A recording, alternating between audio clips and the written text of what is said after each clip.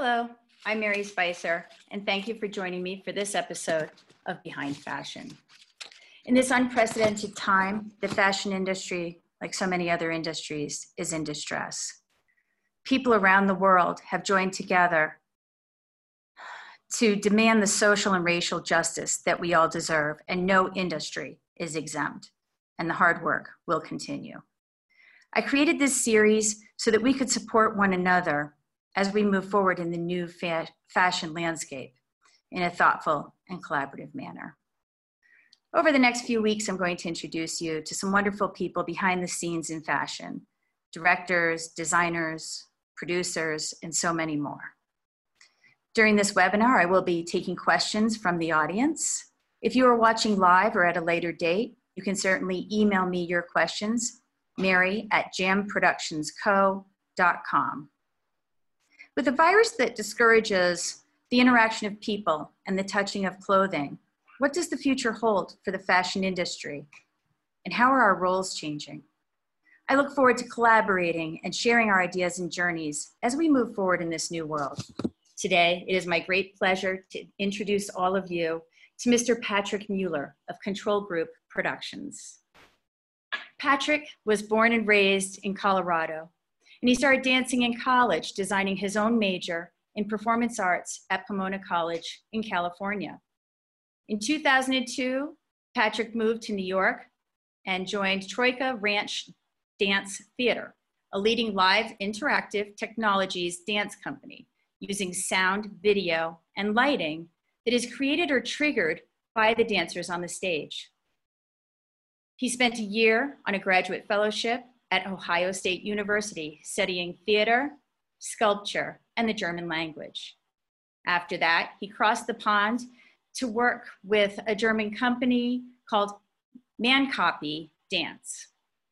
And there he worked with Ben Rapey, an award-winning choreographer and dancer. In 2008, Patrick returned to Colorado, founding Control Group Productions and the Packing House Center for the Arts. In 2011, this center was replaced with Workspace Denver. In 2011, Patrick also took a break to go to Virginia, where he attended Hollins University Graduate School, earning his master's in fine arts in dance composition and theory. While there, he worked closely with Tommy DeFrance, who is a Duke University dance program professor, John Jaspers, the founder of the John Jaspers Projects and Studio located in Manhattan, as well as Elizabeth Zimmer, who was the dance editor for the Village Voice for over 20 years, as well as many other other publications. Ooh, I am a production person.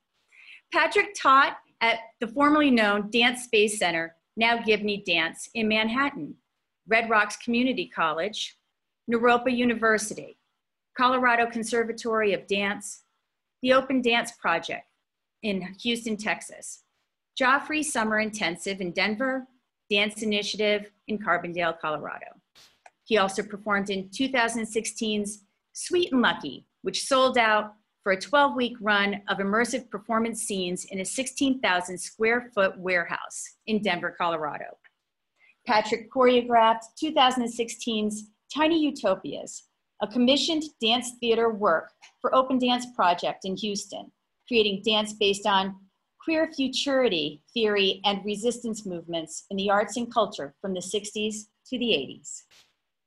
He choreographed 2017's The Wild Party, an immersive musical by Off Center at the Denver Center for the Performing Arts, creating dance sequences and off-script activities for over 200 guests. He co-directed and performed 2017's Roush, an outdoor immersive odyssey with Catamounts Theater Company out of Boulder, Colorado. He directed 2017's Never Home, presented in partnership with the Museum of Contemporary Art Denver. Denver Home was a nomadic site work turned media depiction of refugee travel experiences into a journey through multiple local sites. In 2018, he directed Solace, an intimate, immersive live experience turned into experimental and experiential film.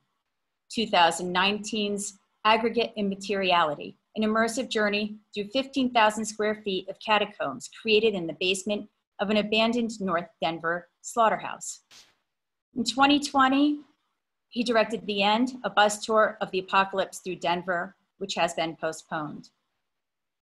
Also this year, he directed Cavalcade, a multi-site live drive-in, also postponed. Patrick offers consultations for immersive outdoor productions, audience mobile event structures, immersive performance tactics, and location scouting. Thank you, Patrick. So nice to see you. Welcome. Thanks for having me, Mary. It's lovely to be here. That is a lot to go through. And can I just say, well, first of all, cheers to all of that. I see you got your mug. Uh-huh. Because you're in Denver, so I dropped it off. Wow, these are things that really, what people would say is they're not in our wheelhouse. We work together quite often. We'll get into that a little bit more later. But it's a whole new world. It's a whole new world, and you're just such a big person in the scene here in Denver, Colorado.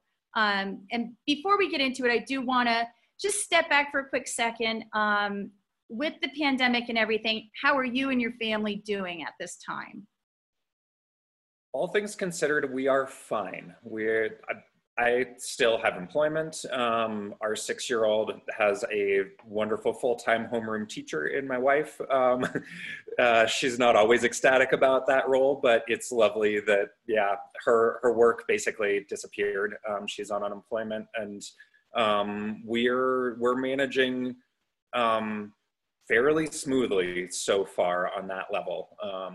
He's hyperactive and just super excited about friends and outdoors, and that has been really hard to not be in school, to not have play dates. But yeah, I think, in terms of a situation to weather a pandemic, we're doing okay. We're doing fine. Oh, that's really great. And when I just have to say a quick story. I know I keep going off topic, but when I dropped off the mug, I got out of the car and I was like, what is that sound? And it took a couple times, and I realized, is that a rooster? It was a rooster. We are in a quiet little corner in North Lakewood that sometimes you hear Colfax traffic and sometimes you hear roosters. And there are also, we get duck eggs from the same house across the street that has the rooster. And every once in a while I get to see, I think they have a goat. It's one of the original farm properties out here. And that was amazing. You don't hear that. Not really. I know that there's like urban farming and things, and to close it out, it was a shock. I got out, I just didn't know what was going on. I was like, am I near the zoo? I'm nowhere near the zoo. What is that sound? Well, so to go over everything that I was saying, it's a lot, but you toured overseas and danced with Danish and German performance artists and companies. Can you tell me a little bit about who they are that you worked with and the types of performances that you were doing? Yeah, both in New York, and then for a couple of years in Europe, I was working with independent small companies. I think in every case they were 3 to 5 company members, it was lovely particularly in Europe, but also with Troika Ranch, we did a lot of sort of short run tours, residencies in different cities in New England or around Europe. We toured to the Middle East, to Mexico, the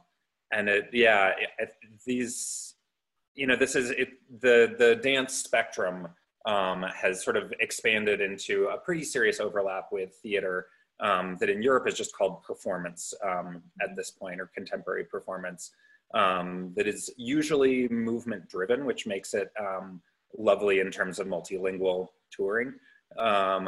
But is getting beyond what you think of as dance in terms of a certain lyricism of movement, choreographed to music. That happens too in the work that I was doing with these artists. Right. But a much more expanded vocabulary as well, into movement theater and physical theater. Well, so in the opening, I just have to go to this. There is, let's say, Troika Ranch. where it's a leading live interactive technologies dance company. And Yeah. I imagine when I said it, sound, video, lighting, it's triggered by the dancers on the stage. Can you just explain that a little bit more? I'm sorry, I am in over my head on that. Yeah, I think a simple example illustrates this quite well. There is a piece called Renrien that we would wear elbow pads and knee pads, just sleeves, with a little filament sensor. And what it does, sensors or digital sensors just track some sort of change of state, and the sensor tracks an angle change. And so if my arm is straight, it's quiet. And as I bend my arm, it goes from a drizzle to a downpour in the sound score, that you hear rain in the music. And it's completely tied to the movement versus, standard choreography where you have either recorded, or if you're very lucky, live sound being played by musicians, where, you meet in the middle in terms of the timing, in terms of the nuance of delivery. And with this, you have this incredible control that you're actually, as you are executing the movement, that has its own, visual and kinesthetic aesthetic that's at play. You're also, you're actively playing the sound score as a musician without needing the skills of being a musician.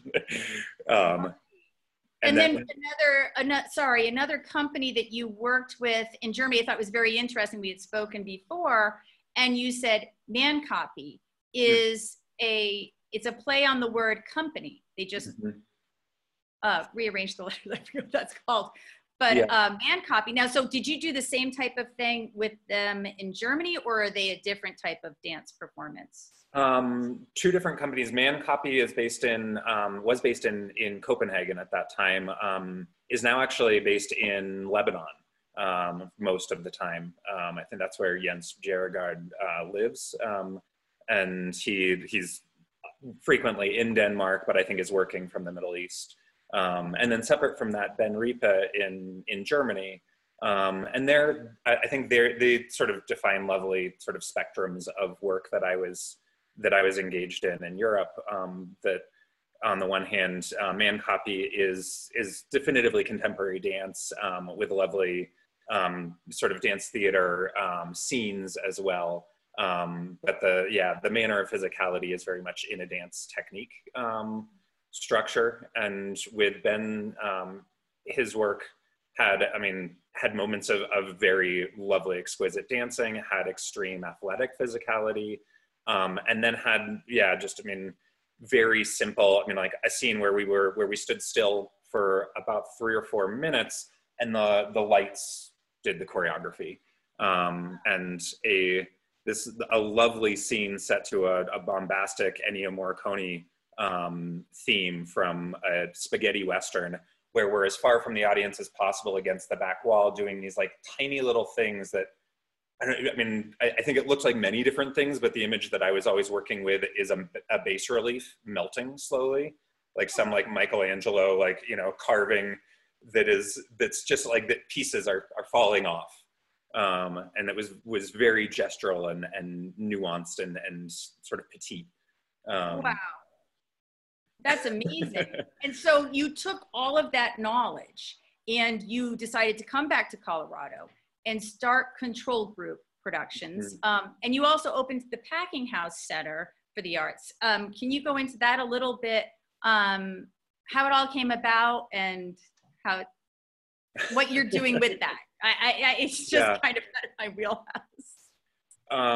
So our company is now 11 years old, and our first 5 years we ran 2 different venues, first the Packing House and then Workspace Denver.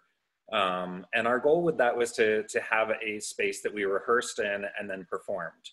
And by having it be a single location, we could work site specifically, we could build out, I guess at Workspace we started doing pretty extravagant sets that would take over the whole space for a month. But it allowed us to to have the work exist in a really definitive context, so that it wasn't, you know, I think most touring concert dance, you assume a, you know, a 35 by 50 foot clear space. Maybe you bring some set with you, but you need to be able to pack it all up, put it in a truck, get to the next location, and unpack it over a short week of tech rehearsals and then perform it. And that is a lovely model, but it gets really thin in terms of getting beyond just the bodies and a usually like black curtained room. And so sort of from the beginning, we were using what were set up as black box venues, with a sort of a site specific sensibility. And then in 2013, we took audience on a bus tour through multiple outdoor sites and realized that there was theater, that there were venues all around us, and that it was really, that there was something really enlivening about just getting out into the world and having the art happen, sometimes in very dynamic public space where there's circumstantial viewers, that, you know, people who didn't buy a ticket or know that this was happening, who are just walking through, and then an opportunity to use just incredible, you know, outdoor and also found indoor spaces across Denver. And so for the last 5 years, we've really been itinerant. We don't have a home. This is our studio here, out at my home in Lakewood, where we rehearse about half of each work, and then we move into the space that we've secured for it to be performed in. Right. And that kind of adds to the experience. You know, the venue's changing. It's not going to be the same. Sometimes it's indoors, sometimes it's outdoors. And I know that, I'm sure people are wondering why I brought you onto a fashion show. But you worked with me on High Style, and that was a fashion, I think that was one of the last shows before everything closed down. It was an immersion of fashion, social justice, our environmental and conscious decisions as way of purchasing things. Our designers, Pact and Kato Momalu, are both sustainable fabrics, using best practices. So we definitely brought you and your team in. And so when I hear companies now that we're here are looking for ideas to promote their brands, fashion shows, etc., they're looking to engage with their audience. They have to get creative. They have to do things that are new. And I'm like, that's Control Group. I mean, that's what we're doing. And so can you explain how you start your process when collaborating with companies who are looking for a new direction? How do you work with them in that manner? Yeah. I mean, I think in our own work and in our sort of consulting work that's really not about our artistic voice. In both places, we take everything as the collaboration, and that we work much less from like some grandiose vision of an amazing art piece, and instead we see as part of the artistic process the conversation about what's the purpose of this event, and then what context does it need to achieve that purpose? What elements does it need to achieve that purpose? And so that, ideally we're finding a site and an advertising structure and a way that the audience is engaged once they arrive. That's all about the core purpose, whether it's presenting fashion or presenting one of our works, or hosting workshops, or conversation, panels and seminars.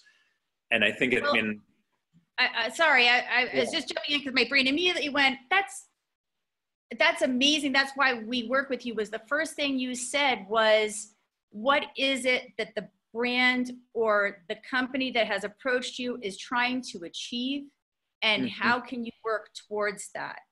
Because I think quite often a lot of people say, oh, this is the newest, latest thing.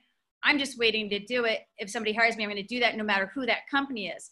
And I think it just speaks volumes of Control Group that you don't need to have, I mean, you have loads of things in your pockets, I'm sure, but you will go off of what is it that they're trying to achieve and what's the best way to do it. Yeah, I think there's, there's always, part of the job is, I mean, if you're directing this fashion show, I need to climb into your head a little bit. But more than that, we have this thing that's floating between us that's the event and the project that we're working on. And, I think my goal in anything that I'm doing, and I think this gets into like making coffee in the kitchen or, reading a book with Levi, is the sort of, how are we finding creative problem solving instead of just sort of, this is the thing, if it doesn't work, we cut off this piece, and we jam it in. Right. And so, thinking of, in our work together with High Style, I was collaborating with that space pretty intensely to work around HVAC, to work around just the very live architecture, the fact that we didn't have an elevated runway. And that was just lighting, but it was, it still was not just, okay, here's the order, here's the invoice, we deliver the product. It really needed that dialogue and understanding. This spot is going to need highlights. We aren't set up to highlight every point along the runway. And yeah, so finding, both hearing from you, me being able to tell you, this spot's impossible because there's an HVAC that hangs 8 feet over the models' heads. That becomes, I think, just part of the art making and the production process. And I love working with you because no matter what I said, I like to do interesting things. People that go to the shows, they know they're going to get an interesting show. You're just like, oh, okay, well, let's figure out how to do that. And it wasn't, why would you do that? That's not what people normally do, or, just trying to fit it in there. You are very open and can find creative solutions, and just a joy to work with, by the way. Thank you. Yeah, I feel like that, that mentality always, it runs into endpoints that are impenetrable sometimes. But it usually ends us up with something that's bigger than we imagine, that's more grandiose, more replete than if we just imagined it and then built it based on the vision. Right. So. Well, and Control Group, you're a nonprofit, is that correct? We are. Okay. And you've presented over 100 projects by yourself, touring companies, local artists. And this year you had grown to 20 collaborating artists, I believe. And both of your performances, as I said in the opening, The End and Cavalcade were postponed. Can you tell me a bit about what happened with each of them, what those shows were, how they were postponed? Go into that a little bit. Yeah, it's been a tough couple months. And I don't know. Yeah, lots of learning along the way. The End is a project that we've been sort of dreaming on since the show I mentioned in 2013, where we hired a bus and drove the audience around. We realized that was a really exciting structure, and one that we had not mined half of the excellent opportunities available in it. And so I think the moment that we closed that show, I said, as soon as we can put another zero in a production budget, we will do this again. And that's sort of what we've done. We've been on a pretty amazing growth trajectory over the last 5 years. And so just over, about a year and a half ago, we decided that we were going to do this in 2020. And the vision is a bus that is driving an audience through Denver as if Denver is mid-apocalypse.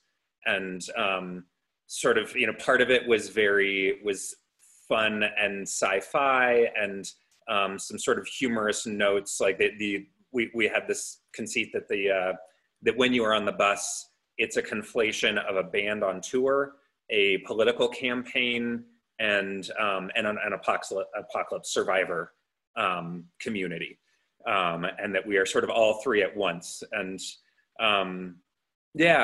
we got to I think it was by March 15th that we were looking in the face the fact that even if things got better pretty quickly,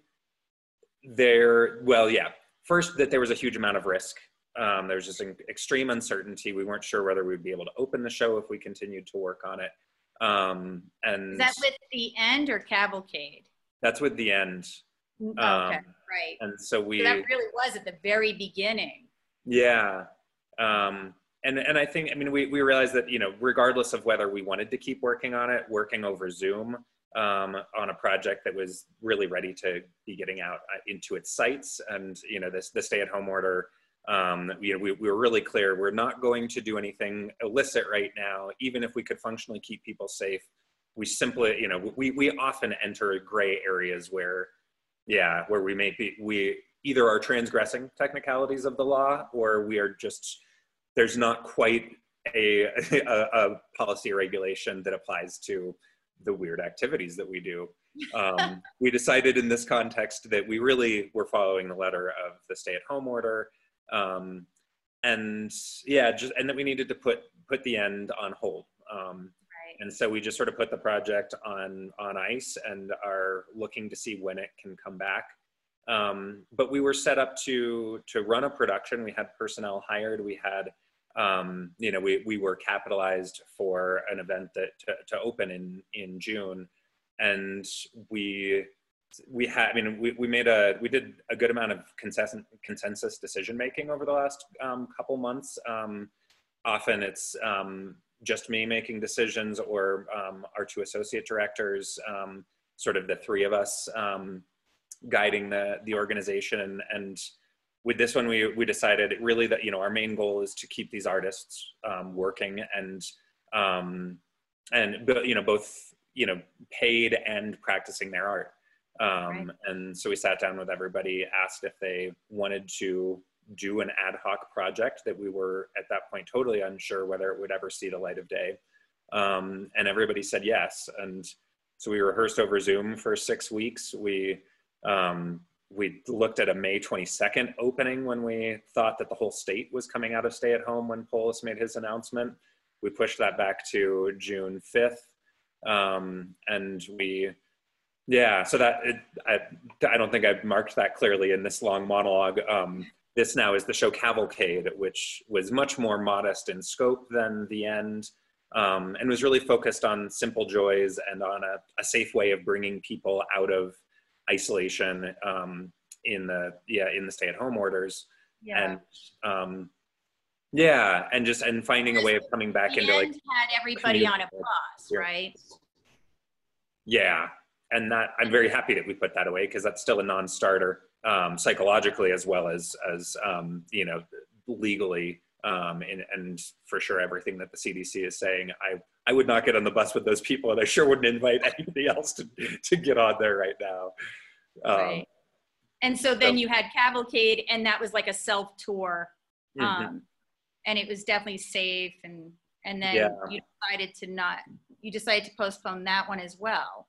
And so what we ran into with that is we were working in some of the gray space that we've worked in very often, in terms of using public parks as sites. And we always check in with Denver Parks and Rec, and every time in the past we've been told that under a certain number of people that there's really not an issue. And we made the decision to go even a step further, not have the audience enter the park at all, have them stay in their vehicles, which happened to be on different, the parking lots were not Parks and Rec property in the sites that we were looking at. But we got, we got deeper and deeper into the permitting process there and at an arts and venues site. And I finally got just a very blanket statement that any organized activity at a Denver park is not possible. And at that point we were into early June, and the protest movement was through its first weekend and clearly picking up steam. And so, as soon as that happened, we canceled a week of activities in order for several of our company to participate in the protests, for all of us to just create space and and lend focus instead of distracting in any way. Right. But we got to the end of that week, and the protest movement is still happily, excitingly, moving forward and not sort of running out of oxygen the way that a lot of news cycles do in normal times. Right. And we, based on that and our desire to just stay as, in a listening and participating role, and not be doing other things that are, that really are not nearly as relevant now that the protests have gotten people out of their homes, have brought them together into community for a much deeper and more important purpose than we were proposing. It felt, that it was much less exciting to actually experience this event in this moment, and really didn't feel like the thing to be doing. It didn't feel like a time for us to be making an artistic statement. And we were facing a weekend of totally overhauling 2 of our 5 sites to get them off of Denver City Park property, and just decided it was not the right moment. And I have to say that is what I'm talking about when I open the show. We have to work together in a thoughtful and meaningful way. There are a lot of changes happening, a lot of changes going on. We've got to work together. And I have to tell you, those are some tough decisions you made. There are many things needed, and I think they were the right decisions, and I think it's wonderful. So I know that I purchased tickets to Cavalcade and I just donated it. I said, that's fine. This is also very important. But is there a way that we can help Control Group? Do you have a way for us to donate? Yeah, we do. We're a nonprofit, and we are a member of Colorado Gives, which is run through the Community First Foundation. I think the easiest way to find us is controlgroupproductions.org/donate. Because I know that you were working with, I did read in the end, and I'm going to kind of read it off this. You involved social engagement with street artists and formerly homeless, housing insecure individuals, consulting around accessibility and emergency preparedness. And that's very telling of what is happening today. And I thank you so much for all of your difficult decisions. And I can't wait to see what you guys do in 2021, not sooner. I just love it. I was excited, but as you were saying, and as is correct, there are many things going on, and this is so very important to make space. Yeah, it is an increasingly complex and uncertain world. And yeah, I'm excited that I get to navigate it from this position of being an artist and finding, hopefully, the number of responses that we've gotten from, but both for, when we first announced the event, just a lot of excitement of like a thing to do, something to get me out of my house. Oh my God, theater still exists. And then hearing just, a lot of supportive statements. Similar to the one that you sent me right after we canceled, it's lovely to know that we are doing something that, when the time is right, when we can actually align the variables in this time of incredible uncertainty, that it's doing something important for people. Well, thank you so much for coming on and taking the time. I know you've had a difficult couple of weeks, and I truly appreciate it. Thank you so much. Thanks, Mary. Bye. And we can all make donations to controlgroupproductions.org/donate. It's very easy to find. It's a big button on there. I went there to see it. Thank you all for attending this week's Fashion Week series. That was Patrick Mueller with Control Group Productions. You can find Control Group on Facebook, Control Group Productions, Instagram @Control Group Productions, and Vimeo, vimeo.com/Control Group Productions. Next week, I will be joined by fashion show producer and president of the Actors Equity Foundation, Judith Rice. Judith Rice of Judith Rice and Associates. See you all next week, Monday, June 24th, 10 a.m. Mountain Time, noon on the East Coast, 9 a.m. on the West Coast, and 5 p.m. British Summer Time. Thank you all so much and have a wonderful week.